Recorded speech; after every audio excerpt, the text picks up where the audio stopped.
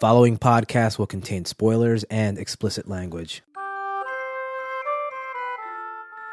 Hello, and welcome to episode 48 of... Yeah, it's that bad. My name is Joel. And I'm Martin. And I'm Kevin. This is the show that looks at supposedly bad movies and asks the question, is it really that bad? And what that boils down to is that we look at movies that are on Rotten Tomatoes and we reevaluate that score. Does it really deserve to be that low? Tonight's movie is 2004's The Polar Express, directed by Robert Zemeckis, starring Tom Hanks, Daryl Sabara, Nona Gay, Peter Scolari, Eddie Deason, Charles Fleischer, Steven Tyler, and Michael Jeter. The Polar Express is a 2004 motion capture computer animated film based on the children's book of the same title by Chris Van Allsburg. This film currently holds a 56% on Rotten Tomatoes. How about a plot synopsis? A young boy's faith in the holiday spirit is revived after he makes his way by train to the North Pole on Christmas Eve in this warm-hearted computer-animated tale inspired by Chris Van Allsburg's award-winning children's book. Co-executive producer Tom Hanks also lends his talents to the role of the kindly railroad conductor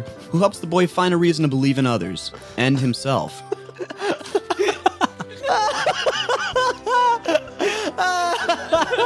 No plus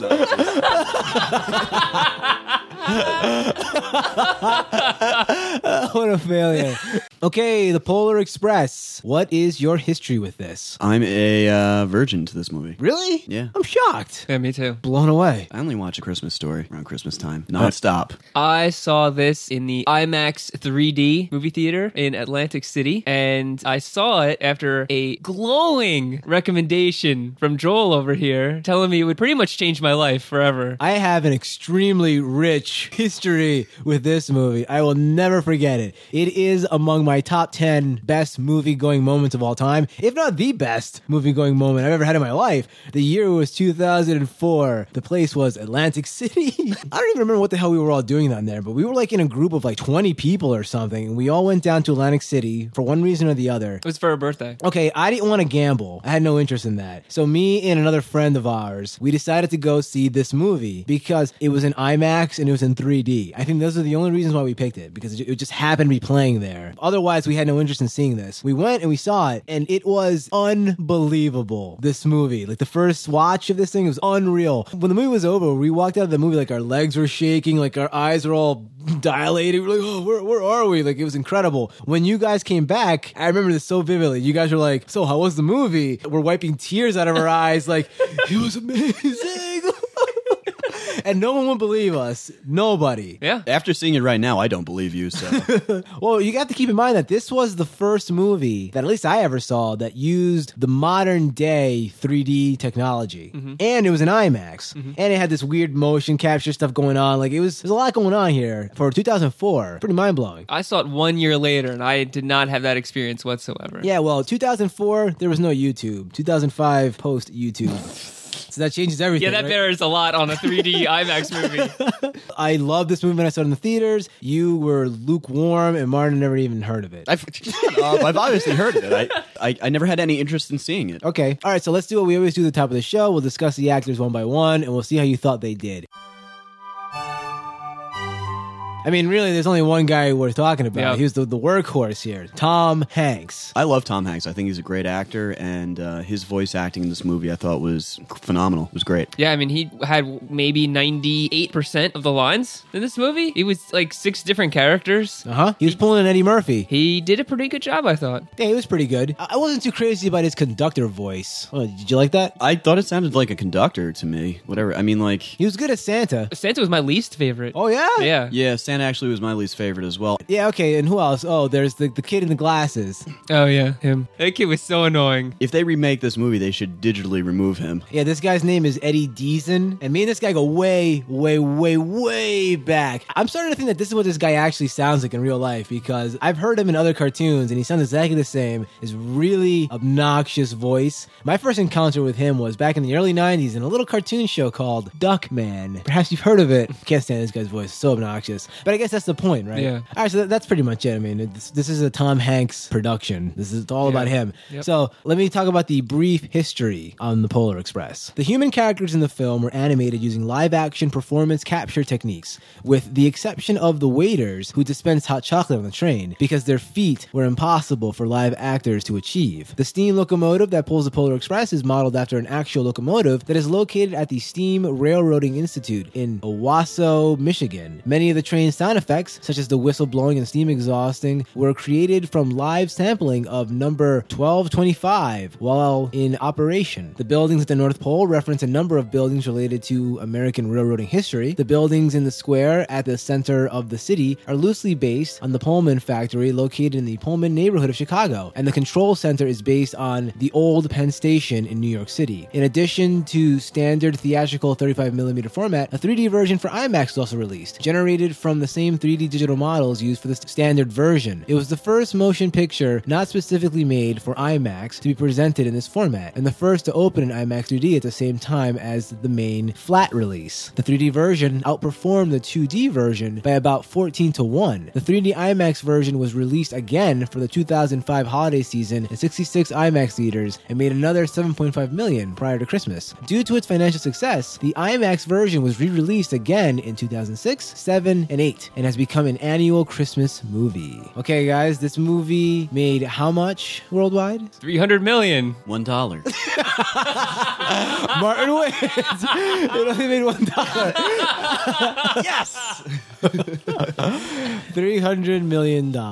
Well played. Okay, guys, The Polar Express. Okay, so this movie starts off with a narration from Tom Hanks talking about what it was like for him when he was a kid. So this little boy that we're following is baby Tom Hanks Jr. Tom Hanks Jr. Jr.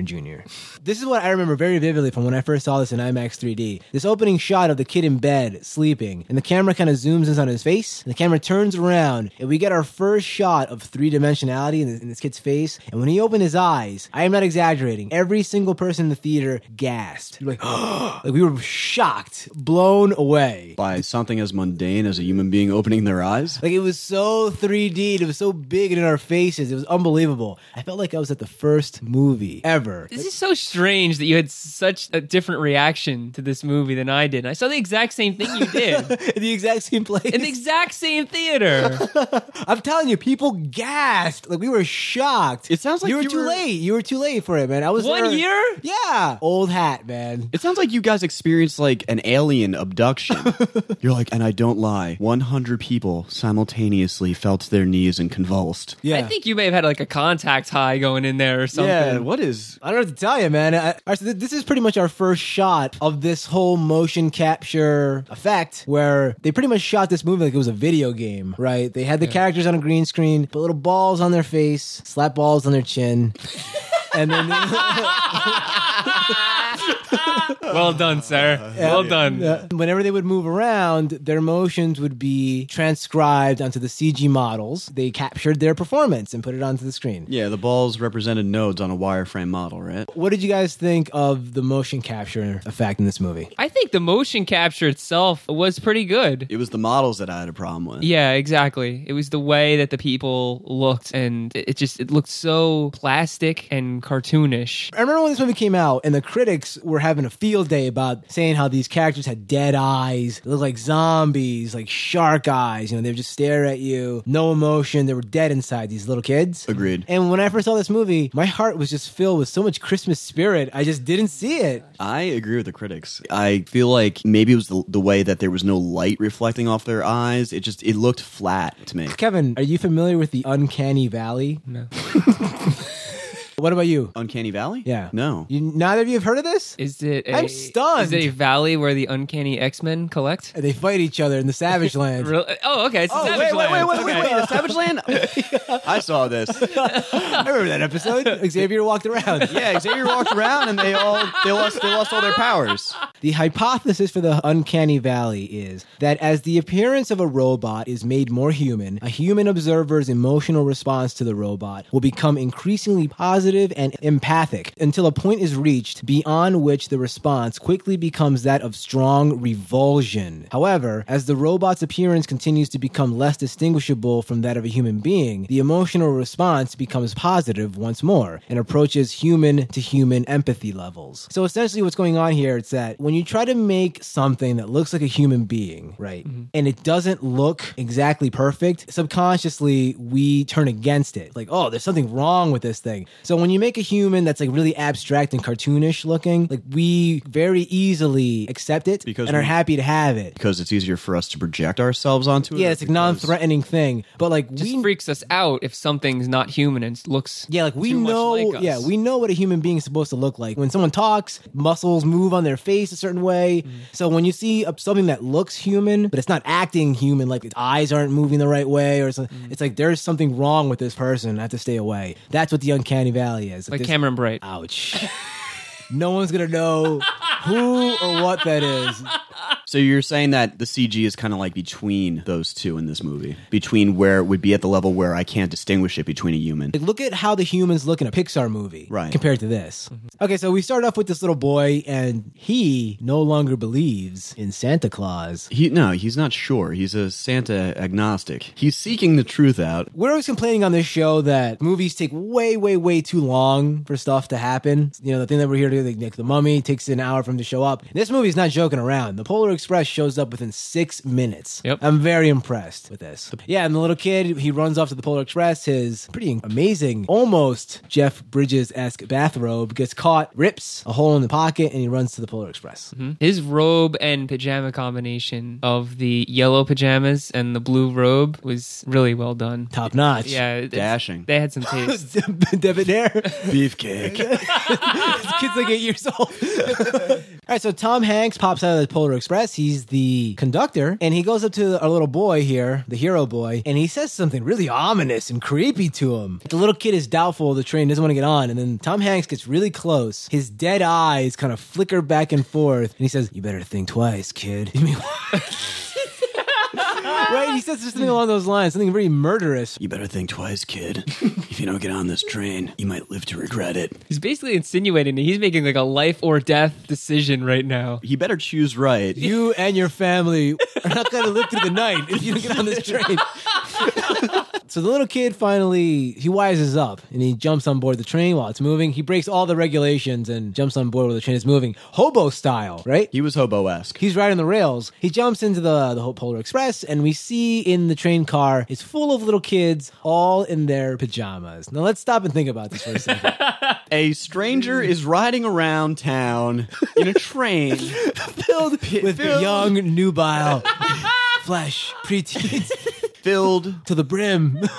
Packed like sardines all together. Yeah, they're all in their pajamas. They're all frolicking around. We had this older gentleman with a prickly mustache walking around surveying. I don't know what this is supposed to be a metaphor for or some sort of symbolism for something, but the end of childhood, the loss of innocence, perhaps. I think you're reading too much into this. You're not reading enough into it. So the young hero boy gets on the train and they continue to make their way through the town until they go onto the wrong side of the tracks. Yep. The other side of the tracks, the poor side of town. A young boy comes out and he looks like he's dressed like he was born like a year after Jesus was born, and he is he's from Jerusalem. This little kid reminded me of Dewey from Malcolm in the Middle. Oh, yeah. Yeah, he looked just like him. Yep. Yeah. This kid either had rickets or polio or something, because when the walk cycle animation that they gave this guy. Yeah, his arms and laughable. legs, they flailed all over the place. He's Maggie Grace. Yeah. He had Maggie Grace running. Yeah. Look into that, everybody. His right arm was double the length of his left arm when he was running after the train. Legion. Yes, he looked like the ice cream truck man from Legion running after the train. I was waiting for his jaw to drop down to the snow and start screaming at it. This kid looks like he's absolutely miserable. Like he's on the verge of death. Like before the Polar Express came by, like he was standing on a stool with like a noose around his neck. That's how sad he looks. He was rocking back and forth in a chair with a noose around his neck. Yeah, I mean, I can only assume that he's being beaten every day, malnourished. Nobody likes him. Maybe he has no family. Maybe he's like a latchkey kid living home alone. I don't know. I don't know. I feel like his dad comes in and out of an alcoholic stupor and throws an empty whiskey bottle at his head every 35 minutes. I can only assume that's what's going on behind the scenes with this guy. He looks so decrepit and depressed. So he initially turns down the offer to be in the Polar Express, but baby Tom Hanks Jr. decides that this little kid needs to be on the train. He pulls the emergency brake, and the little kid hops on board, and we have our last member of the expedition, and we ride off into the sunset. The little kid doesn't get on the car with them, though. He has to go in the back of the train. So next we get a delicious hot treat in the form of... So the Polar Express takes off again, making its way to the North Pole. It's at this point that Tom Hanks gets on the loudspeaker and asks all of the travelers if they would like a warm, hot beverage. Everybody, of course, screams yes, and he goes, "That's just what I thought." Then we're treated to a 16-piece Riverdance-esque razzmatazz tap dance scene where people are running They're around. jazz hands. They're running around with a giant espresso, hot chocolate. I don't know if you know this about Santa Claus, but he has a clone army. Do you know that? Really? Because these waiters, they come out, there's like 20 of them, and they all look identical. Yep. They're the same person, really. Not just the waiters, but there's like chefs there too, and they're the same person as well. Santa's clone army comes out and jazz hands their way around the cart, and they are doing some quick hand magic. They are with the hot chocolate. They are squirting liquid into the air, just oozing brown goo through the sky at little kids' faces. They are splitting the streams and then combining the streams again into a delicious hot chocolatey beverage explosion, and they're all landing perfectly in You every guys cup. are not doing this scene justice. It was a really cool scene. You're explaining it like it's a sick, twisted scene where it's basically like a dance number, right? I'd rather prefer that it's like a disgusting, like... Yeah, no, they're oozing like turds into their cups. Yeah, they give out like it's turd juice to drink. Oh, Dante's Peak. Yeah, straight from Dante's Dante's Peak water. Yeah, it was a really cool scene. That I thought it was really well done. There was so much going on, and you could just look at like one part of the screen, and there'd be tons of stuff going on. Let alone the whole picture. I don't know about you guys, but this hot chocolate looked like it was the best hot chocolate of all time, right? Yeah, I'd probably like kill someone for that hot chocolate. It was Magic Santa Claus hot chocolate. I can only imagine what that must taste like, right? It's like that is the epitome of hot Probably chocolate. a hint of peppermint in there.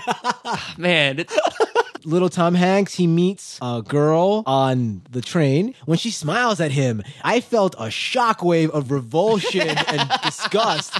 Like, it was really unsettling the way her face looked when she was smiling, right? it didn't bother me. It looked like a horse was about to take a bite of a carrot when she smiled. It was just like the CG modeling on her face. Like, it looked so weird. These animators, I think they really took these complaints to heart because they ironed this stuff out. By the time Beowulf came out, I thought that those people looked more human-like than they did in this one. I also think it's probably easier to do adults than it is children. I mean, the adults in this movie, like, all the Tom definitely- Hanks roles looked pretty good to me. It's legal to do. It's legal to do an adult.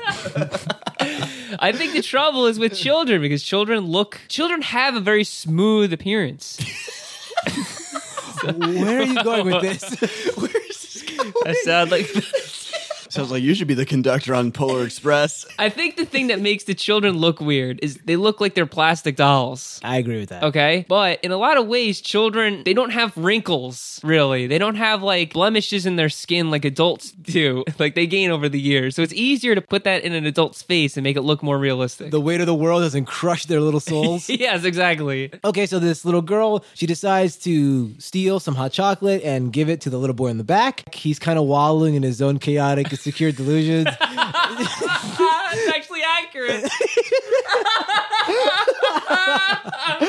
Tom Hanks helps this little girl cross over from one train car to the other. Little Tom Hanks notices that the girl left her ticket on the seat. He grabs it and goes to give it to her, but when he goes outside to give it to her, a gust of wind blows the ticket out of his hand. And why don't you explain this little sequence of events that happens after this? So the next, 2-3 minutes are probably my favorite part of this whole movie because we follow the ticket being blown around, landing in the snow. Then a pack of wolves come by. They run by. They knock the ticket up up in the air again. It's floating in the air for an eagle to catch. The eagle catches it, brings it back to the nest. The baby bird spits it out, turns into a snowball, rolls down the hill. Then the train hits it. It flies up in the air again, and it returns right back to where the ticket had been dropped. This sequence looked unreal in 3D. I thought this was amazing. I do remember that looking really good in 3D, and it looked really good now too. I mean, this whole part looked amazing to me. Oh yeah, it's really impressive. And I think it's probably because there's no people on the screen the whole time. I mean, everything in this movie besides the people looks amazing. I agree. I absolutely agree. I never saw this film in 3D, but the way the camera followed this ticket around, it made me feel like I was actually flying around with this thing, which happened maybe 2 other times in this movie. I thought that the use of sound effects during this sequence was just extremely impressive. I love what they did. Like when the ticket left the train, you could hear the train kind of in the distance, and then you would hear like the wolves, and it was almost just silent except for the wind and like the ticket fluttering. It was amazing, very impressive. You're right, this is the best scene in the movie. Yeah. And it has nothing to do with the story, really. They're just kind of showing off. Yeah, that's fun. They needed to show off more. So Tom Hanks takes the little girl who lost her ticket back to the back car and then takes her up on the roof of the train, which I'm not really sure what he was doing with her. It was really weird. Yeah, But why didn't they just walk to the front? I don't know. It's a really roundabout way of doing things. So the little boy, he has the ticket back now after it went on its adventure, and he tries to go catch up with the conductor, with the little girl, so he can show the conductor that, you know, she has her ticket. So he winds up climbing on top of the train, and as he's chasing after them, he comes across hobo Tom Hanks, who is basically riding on the train up on the roof, frying up some sock water. Sock coffee. He's playing his little guitar. Joel, you got a kick out of that. Yeah, what'd you think of that instrument? Yeah, it's all right. The first time I saw this movie, I was really impressed with this instrument. The hobo Hanks is on top of the train, and he's playing Good King Wenceslas, one of my favorite Christmas carols. He's playing it on this little instrument that kind of looks like a mandolin, but it has a crank on it. I was like, what the hell is that thing? Like, I actually thought that they had invented it for the movie. And then I did some research, and I found out what the hell it is. That thing is called a hurdy-gurdy. So there you go. There's a little fun fact for you. Oh, wow. It's a real instrument. How does it work? You crank it up. To tell you the truth, I have no idea how the hell it works, but I do know that some expert hurdy-gurdy player was brought in and motion captured playing it. Really? Yeah. Very cool. So, Baby Hanks Jr. is up there with Hobo Hanks, and they're having a conversation about why he's on the train in the first place. And he starts to crawl out through his shadow and try to figure out if he's there because he doesn't want to get tricked and believe that Santa Claus is real when he's not, or if the entire thing might actually be fictitious and that it's all a dream. The hobo character is kind of interesting, so let's kind of talk about this guy. There are times where he's displayed as being like a good guy. There's also times he's displayed as being a bad guy. I don't know. What'd you think of this guy? Well, I guess he represents young Tom Hanks's skepticism, right? Which in certain situations is a good thing, in certain situations it's not. It's not a good thing. So that's how I took it. Turns out that the little girl was up in the conductor's seat all along. Like she was up in the front of the train, and the Given a engineers. job that she was egregiously unqualified to run the hold. train. Yeah, that was She lost her passenger ticket, so here's the keys to the engine. and the lives of these 40 homeless children that we stole, that we kidnapped. Yeah, so the engineers of the train, they're hanging outside, they're trying to fix it. And I have to wonder, let me ask you this. Who are these people that run the train? Or better yet, what are they? Do you think they're human beings? I want to say that there's some extension of the of Santa Claus Incorporated. They work for the big man. Yeah, I'm going to say they're human beings. They're just enlisted in the Santa's Army Corps. Because they believe in Santa, that's why? Yeah, sure. Perhaps our little boy could be destined to work for them. He could Yeah. be the next conductor. Yeah. Well, I mean, he proved that he had what it takes. What? The engineers that are in the front of the train, they see that there's some sort of obstruction and they need to stop the train. So they scream to the little girl to hit the brakes. This little girl needs to stop the train. She tells little Tom Hanks that this golden colored horizontal lever, this little lever, is the brake. And not the regular Giant red pulley that most people would associate is the brake. And little Tom Hanks defies her. He's like, what's going on? Are you sure? Are you sure? And this little girl, she crumbles. You know. She doesn't crumble. Yeah, she does during this sequence. Yeah, she like hides her eyes. Yeah. I don't want to watch. I don't want to watch this now. I've done the math to know know the dangers of our second guessing. The less we crumble, the more we grow. To strengthen our communication, which is what happened during this sequence, the little boy decides for himself to believe in her, right? He believes, Yep. which is part of his growth as a character, and he pulls the lever that she said, and then she was right. It was the brake. Yep. So the train slows down right as it's about to hit what turns out to be a herd of several thousand caribou. So what'd you think of the engineers? I thought the fat guy looked really cool. Fat man and little boy? Yeah, I like them a lot. In a movie where all we're given is Tom Hanks, these two characters really stood out. They were very cartoony. That's They what were, and they were a lot of fun. That's what they were. They were characters. I thought the fat one who was always sweating, I thought he looked good, and he was a fun character. The other one had this super long beard. He looked like he was craving a shaving, or I was craving to shave him. They made me think, like, this movie probably could have been a lot better if they dropped the whole Tom Hanks has to play every role bit. It was more over the top, And they made it a cartoonish. little more over the top and the characters a little more cartoonish. I think the movie would have been a little better for that. All right, yeah. Yeah, I agree with you. But that's like kind of what makes this movie stand out from a lot of other animated CG movies. It doesn't have those characters. It's based solely on this one story arc, and it doesn't rely on the character behavior of all these other secondary characters. Okay, so after all this stuff, the train goes up this enormous hill, and for whatever reason, like the brakes cease to function, and they start going faster and faster and faster. And when they go up this enormous hill, there's a warning sign that says, "Warning, 179-degree incline." Like it's almost perfectly straight down, like this drop. It's like amazing. So they go down this enormous hill, and the movie turns into like a roller coaster simulator here. What do you This think of I this? thought was a lot of fun. Yeah, it was pretty I cool. was on the edge of my seat. No, like to be completely honest, like this was probably my second favorite scene in the movie. First with the ticket, and then this scene. Again, the non-human stuff. The non-human stuff where the camera is taking the perspective of the train itself. I felt like I was actually put on the train and I was riding it. So this is essentially a first-person viewpoint sequence of like someone riding a super fast roller coaster. Now imagine this scene on a gigantic IMAX screen in 3D. I still don't think it would make me Mind-bending. I still don't think it would make me like weep on the way out like you were explaining. What happened to us was, I remember this vividly, right? My eyes were so wide open. I was gripping the armrest so tight. I was like, oh my God. And then when I finally did blink, it was one of those times where like I ended up blinking for like 3 minutes straight. It was like, ugh, and like tears started because my eyes had dried out. They were just open the entire movie. This scene in the movie for me back then, it was like visual overload. My brain just couldn't take it anymore. What did you look like, the Maxell man? And like, Yeah. I'm telling you guys, you've missed out. Like this was I saw the same thing as you. I have never heard anybody react to seeing a 3D IMAX movie the way that you're describing. you guys it. missed the boat, man. Big No, time. but it's Oh not. my It's not gosh. like you're the only I person saw on the the planet. same thing as you. It's not like you're the only person on the planet who's seen this in 3D IMAX. No one else has ever explained this experience. You had to have been there. Christmas 2004. You're insane. That's it, you know? It wasn't even Christmas. It was like 2 weeks later. So eventually the train goes out of control and it goes on a frozen lake and it's like fishtailing out of control. I thought this looked pretty cool. The ice starts to shatter and they have to ride the train backwards and then forwards again and have to realign the train so it goes back on the tracks. And the train spirals out. It keeps going. And it spirals out, but it keeps going. I don't know how it is that Tom Hanks was able to guide this train back on the tracks. Like the train was going so fast. It's almost as if Tom Hanks had to separate his body from the mind. We get this amazing sequence where Josh Groban pokes his head into the Polar Express, and we get our little song and dance number. What did you think of this little number? I don't really care for these singing scenes in movies like this. Even in the animated movies, the singing doesn't really do anything for me. Even in Aladdin, The Lion King, Beauty and the Beast? Yeah, it's just You heard it here first. doesn't really do it for me. Soulless assassin over here. The only one that I enjoy is From An American Tale. I'm okay with that one. It's part of like a movie's pedigree like this.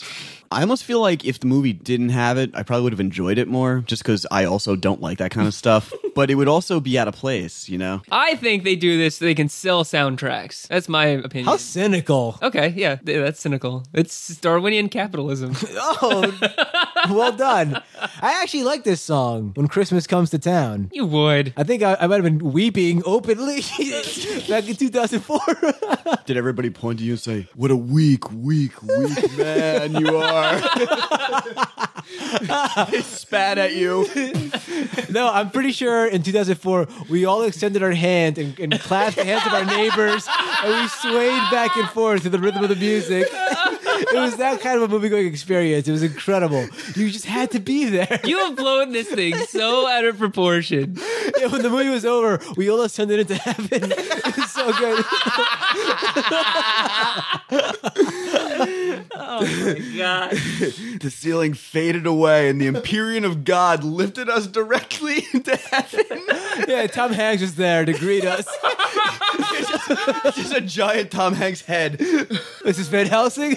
Yeah. This is another scene in the movie when they're singing that I feel like they would have died from hypothermia within 30 seconds, and yet they were hitting every note. I mean, I'd have trouble breathing. And at this point in the movie, the Northern Lights were in full effect. They were crossing what looked like the coldest frozen tundra I've ever seen. Yeah, they finally make it to the North Pole. What did you think of the way it looked? I thought it looked like something from Atlas Shrugged. I don't know if you know this, but Martin is a devout objectivist.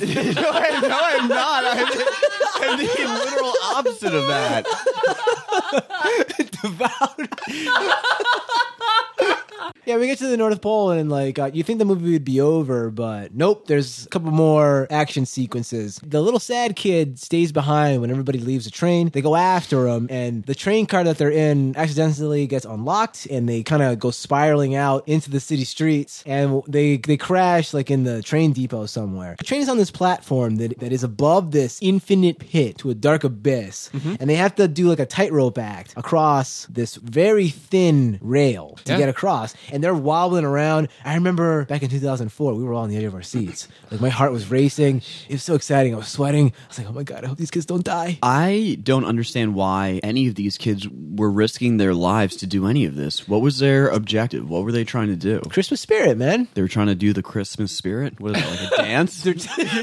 Yeah. So these kids are walking around the empty city streets of the North Pole, and two of the kids, they hear something. They keep saying can you hear it? Can you hear this? But little Tom Hanks, he can't hear anything at all. Eventually, Santa Claus makes his appearance, finally. Which his appearance was awesome. I really like that because all the elves start singing Santa Claus is coming to town. And when they get done through the song, that's when the doors open up and he comes out and the elves go nuts. Yeah, it's like a rock star showed up. Yeah, it was really cool. I really like that touch. Now, little Tom Hanks Jr., when he's trying to see Santa Claus for the first time, all he can see is this radiant light. And I'm trying to figure out if it's because he doesn't believe in Santa Claus yet, or he just is unable to see him, or they wanted to use it as an effect to make him seem Yeah, because you can't see Santa Claus yet. Unless you believe in him. Yeah, and the reindeer come out and they're floating around and their bells are jingling and jangling, but to the little boy, he sees the bells moving, but they're not making any sound. Right. I actually thought this sequence was really cool, the way you can hear the Christmas carol singing in the background, and then it just slows down, the song itself slows down, and eventually ends in silence as one of the bells falls off, flips through the air, lands on the ground with a thud. It doesn't make any ringing sounds. The little kid picks it up and he jingles it in his head and he hears nothing, but then he says, I believe, I finally believe, and then it starts to ring. So I have a question for you about this.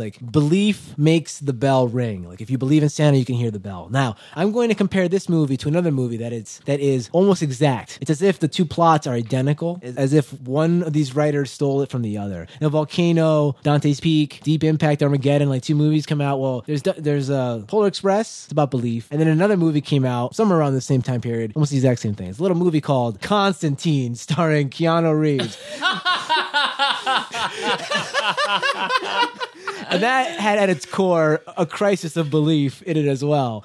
Now, one of the key things that Tilda Swinton said to Keanu Reeves in Constantine was, Constantine went to hell, and because of it, he believes in God now. And because he has more belief than anybody else, he thinks that he should be allowed to go to heaven. But Tilda Swinton says no, because she said, you saw, and now you know. And knowing is very different than believing. They're not the exact same thing, right? This little kid only believes in Santa Claus because he was shown explicit proof that Santa Claus exists. That's not belief. He didn't see him yet, though. But what about everything else that he's seen? Yeah, I was going to bring this up as well. This boy is on a magical train ride. There are elves. Yeah, he saw those elves. And then on top of that, these reindeer are flying in the air while they're running, and he's like, "Where's Santa? I don't see him." At that point, if you don't believe in Santa, All right, I'm gonna stretch here a little bit. Yeah, limber up a little bit, please. yeah. There were a few times where he referenced the possibility that he was dreaming. I'm not This is sure Inception. he was convinced that this was all real.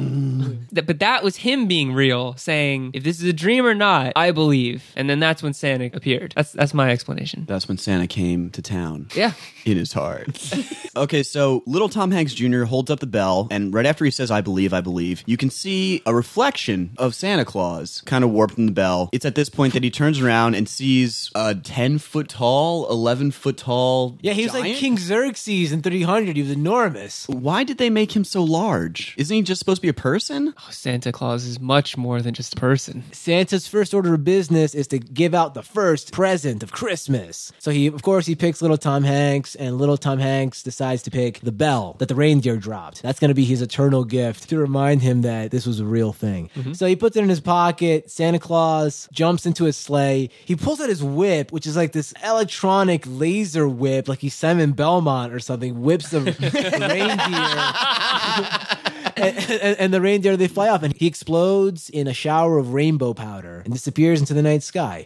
Our little Tom Hanks goes back on the train, and this idiot, he pulls a donkey lips, and a hole ripped in his pocket, and the bell fell out, just like Donkey Lips' change when he went to go buy the hamburgers.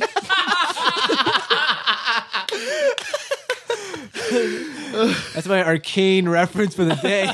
This movie ends with the kids getting back on the train. The conductor punches their ticket and he writes like a little message on it, like learn, lead, believe. These are like the lessons that they learned, which makes me wonder if everything that happened to these kids on the train was like fate. Like this was all spelled out for them. Like they never really were in danger because all the things that happened ultimately led to them having like a life lesson. Like the girl learned to become a leader. Not only that, And he learned to believe in others. And okay, so this movie ends with, just like Chris Van Allsburg's previous movie, Jumanji, everything kind of resets back to it was the day before. The little kid's pocket kind of mends itself. And when he goes back downstairs, he finds a present under the tree and he opens it up and it's the bell that Santa Claus gave him. And he rings it and he can hear it and his little sister can hear it, but his parents can't hear it. And it ends with this nice little narration. That I remember when I saw this back in 2004, I thought this was awesome. Like I actually really did think this was a really nice ending to this movie. Well, at the time, all his friends could hear it, but as the years went on,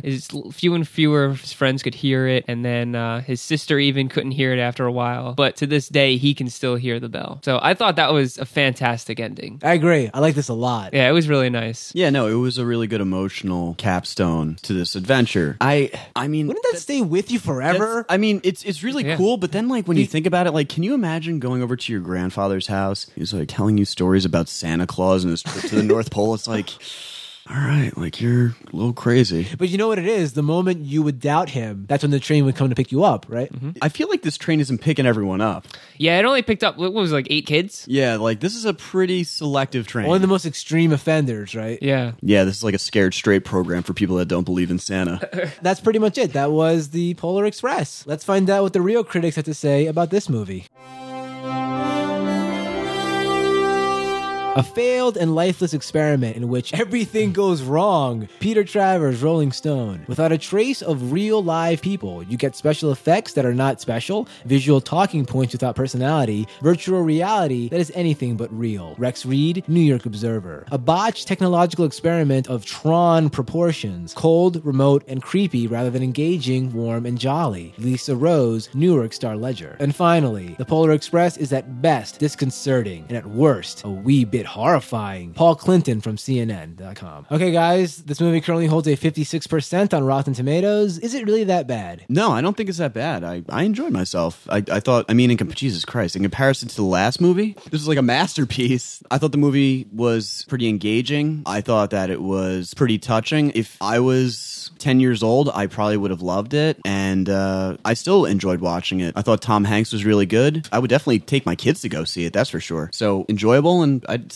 I'd say a 3 out of 5. For me, it's not that bad. 56 isn't really that bad of a score, but for me, it's a 3 out of 5. It's a decent movie. I don't know if I would say it's a classic, like a holiday classic movie by any stretch, but I can see kids enjoying this. It doesn't really hold up for me on multiple viewings, but it's not bad. Okay, 56%. This is probably the highest rated movie that we've ever done on the show. But what the hell, it's Christmas and I wanted to watch it, so whatever. We're gonna give ourselves a little holiday present, whatever, who cares? As for me, is it really that bad? No, I don't think it's that bad. This movie is actually quite enjoyable. It's kind of interesting because the last time I saw this movie on TV, my score dropped dramatically, like huge, because when I first saw this in the theater back in 2004, where these poor suckers weren't there, I recognized this as a holy gift, and I celebrated this chance to be alive and breathing while I was watching the Polar Express in 3D IMAX. It was unbelievable. It was amazing. It does lose a lot when you watch it in 2D, but it's still a really fun movie. You act like just because we didn't see this movie as a holy gift, I'm holding it like a leaded grudge. That I need to turn this leaded grudge into gold. But I don't really think that this movie is that good, that it deserves that. You don't have to point your finger, blame the other, or watch this temple topple over. What is happening? No, I enjoyed this movie a lot. This movie benefited greatly from watching a poor movie previously to watching a competent movie. By the way, the rest of us, we had an excellent time in Atlantic City that night without watching the Polar Express. That's not how I remember it. I thought you guys look miserable and dead to me. Because we were waiting for you jerks to get out of the movies. It sounded like you had like a religious experience at this IMAX viewing. We came out, I had lost all concept of space and time. I melded into the movie theater seats and then came back out. I felt like I was born again. Everybody in the theater, we melted together into one collective consciousness. As we watch the movie. Best theater going experience of all time. Okay, so my score for this viewing, I'm going to go 4 out of 5. I really had a good time watching this thing. Despite the fact that, these kids do look weird, I was able to appreciate everything else that's in this movie. I mean, this is a good looking movie. Aside from the kids' faces, this is a really nice looking movie. And I had a really good time watching it. Definitely the kind of movie I would want to show my children someday. Okay, we got some listener mail. I'll play those for you right now. To listen to your messages, press 1. Hey guys, it's Capo Monkey from Parts Unknown. Hi guys, it's Leo from Willamette, Connecticut again. Hey guys, it's Crystal from Phoenix again, calling to review Polar Express. This movie, I'm kind of on the fence about this movie. I think parts of it are very horrific and other parts of it are pretty good. I saw the Polar Express in the theater when I was 12 years old, and I really enjoyed it.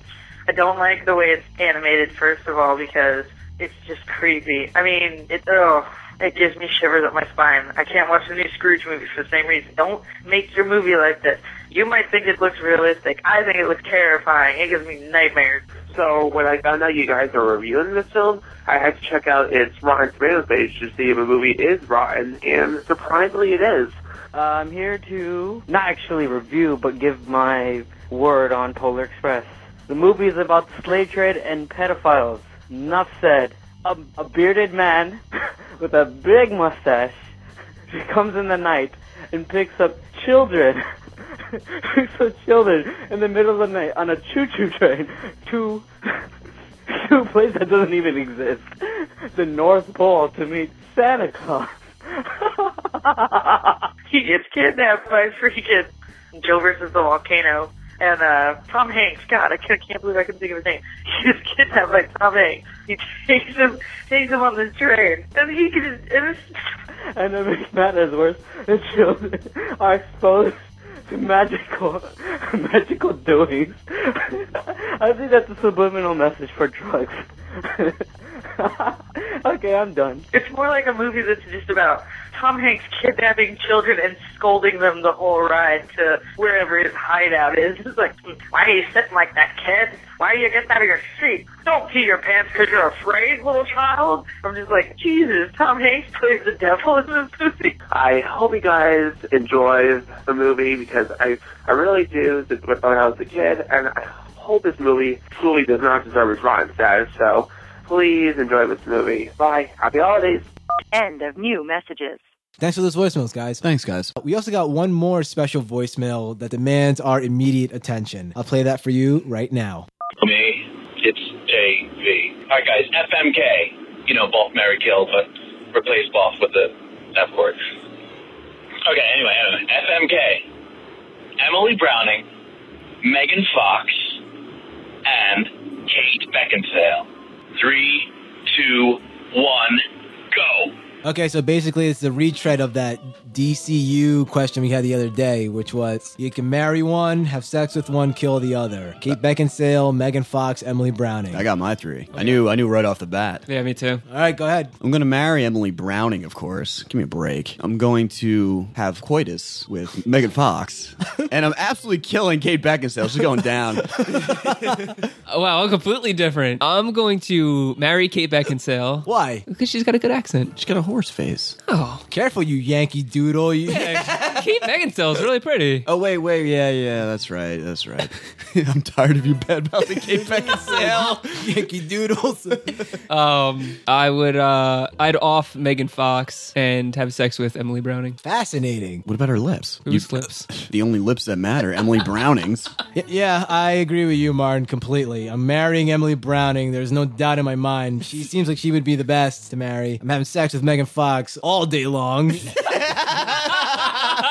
You're such a man. And we're gonna round it off by executing Kate Beckinsale gangland style.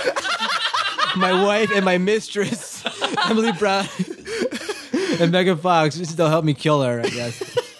Great question. Really hard-hitting stuff. All right, let's read some listener mail. Margaret writes in, Hi Joel, how are you? I have a few theories as to how it could take you 2 hours to shave. 1. You shaved all the hair on your body. Completely bald from head to toe. No eyebrows. Yeah, he looks like powder.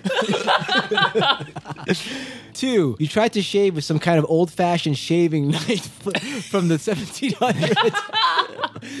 3. You tried to spell your name on your face. 4. You tried to shave with your eyes closed. All these theories are far-fetched, but I can't think of anything really plausible. I hope you're feeling better. Can't wait to hear your podcast tomorrow. Take care, Margaret. You know what? One of those is accurate. I won't say which. Oh. Wow. Let the mystery build even further. Mike writes in and says, I love the podcast and I've started listening to every episode. One thing that bothers me is that it pisses me off that I don't know what you guys look like. I figured you guys would get a laugh at how I pictured you in my head. So here it goes. Joel, I picture you looking kind of Asian. Pretty much exactly like Amir from College Humor and the new Harold and Kumar movie. Martin, you strike me as a really dorky looking Channing Tatum with less muscles. Oh, that was good. And finally, Kevin. I picture Kevin looking like a Tobey Maguire type, like emo Spider-Man Tobey. Was I close at all? Keep up the good work, Mike. I don't know if I've ever been so offended in my life. I look like a dorky Channing Tatum, though. It's funny that this was brought up because I was talking to you about this on the phone today. Essentially, everybody would have their own idea of what we look like, and none of them would be alike, and none of them would be accurate. Let's get some fan art. Let's see if people draw what they think we look like and submit that. Yeah. I want some Naruto fan art of what I would look like as an anime character. Best drawing gets to pick an episode. Yeah, that's gonna be the contest. Okay, next up, Justin writes in, Happy holidays, guys. I was watching TV a couple of weeks back, and I was fortunate enough to get to see Scrooged, starring Bill effing Murray. Afterward, I posited to my friends that it was one of the quintessential holiday films, a must-watch for anyone. My question to you is, what are your quintessential holiday films? I watch Christmas Story. I leave it on Christmas. The 24 hours of Christmas Story? The 24 hours of Christmas Story. And I mean, I'm never actually watching it straight through. I'm like walking around my house because we have Christmas at my house every year, but I will occasionally like sit down and catch it at a scene, and that movie's unique for me in the fact that no matter where I land on it, I always enjoy the scene that I do end up catching. Yeah, that movie's great. That's definitely one of mine. And my other one's going to be Elf. I love Elf. I put it on every year when we're decorating the Christmas tree. That's like a new tradition. That's pretty cool. Yeah. No. The real answer is A Christmas Story. That's really the only holiday movie worth watching, in my opinion. Yeah. So this is going to be the last email of the year, essentially. So I'm going to end it on a high note. Fred writes in, I discovered your podcast a few months ago. During the months of October to November, I travel a lot for my job. Not only am I away from home for months at a time, but I do all my driving myself. From Pennsylvania, I've driven to Boston, Connecticut, New York, Michigan, Ohio, and even Louisiana. These trips go from 6 to 23 hours. Yes, I've driven 23 hours straight from Pennsylvania to Louisiana, then back from Louisiana to Pennsylvania. It sucks exactly as much as you imagine. I've been doing this job for going on 4 years now, but this year I have an iPhone and decided to load up on podcasts. Being a huge fan of movies, naturally, I looked for as many movie podcasts as I could find. I found a few decent ones, but I do have to say that yours is by far my favorite. The premise is perfect, and I'm a huge lover of camp and bad movies to begin with. I also like that you guys are real friends, and that chemistry really comes through in the podcast. It's just fun to rip into movies and laugh about how bad they are, even though I generally love about 99% of the movies I watch, including just about all the ones on your podcast. Hey, I'm a good sport. Not to mention, you guys are generally pretty sharp and know what you're talking about. I listened to your podcast on pretty much every trip I took this season, and I enjoyed them all. It definitely helped the time fly. My travel season is over for the time being, but I'm hooked on your show, and I make sure to download it and listen every week. So I thought you guys might appreciate a fair bit of gushing, though I'm sure you're getting plenty of that these days. Keep up the good work, Fred. Thanks, Fred. Yeah, it was awesome. Yeah, that's very cool. There you go. That's the last email of the year because we're going on a hiatus after this. I mean, you can send in emails if you want. They probably won't get read until the start of the new year. So no question of the week this week. No listener's choice for a little while. We're out of here. The next 2 episodes are going to be on autopilot. You know, just going to phone them in. But yeah, happy holidays, everybody, right? Merry Christmas. Perhaps the Polar Express will come pick you up. Okay, so tune in next week when we will be watching the 2004 Ashton Kutcher epic, The Butterfly Effect. You know how I feel about my time travel movies. They have a floor, right? A minimum of a 2? Or is it a minimum of a 3 that you give those movies? I feel like time travel movies have a minimum of a 4. They span from nearly perfect to sheer artisanal perfection. This is a very controversial movie, especially with Ashton Kutcher in the news lately. It should be fun to watch. Oh, wow. Thanks for listening to the show. If you like what you've heard, please consider subscribing. We have a new episode every Tuesday. Please leave us a positive review on iTunes. Those 5-star reviews really do help out the show. Please head on over to our Facebook page, facebook.com/yeahitsthatbad. Click the like button. That helps spread the word of the show to all your friends. You can also follow us on Twitter at yeahitsbad. You can follow Martin at yeahitsmartin. You can follow Kevin at yeahitskev. Once again, thanks for listening to the show. Happy holidays. Merry Christmas. We're out of here. See you in 2012.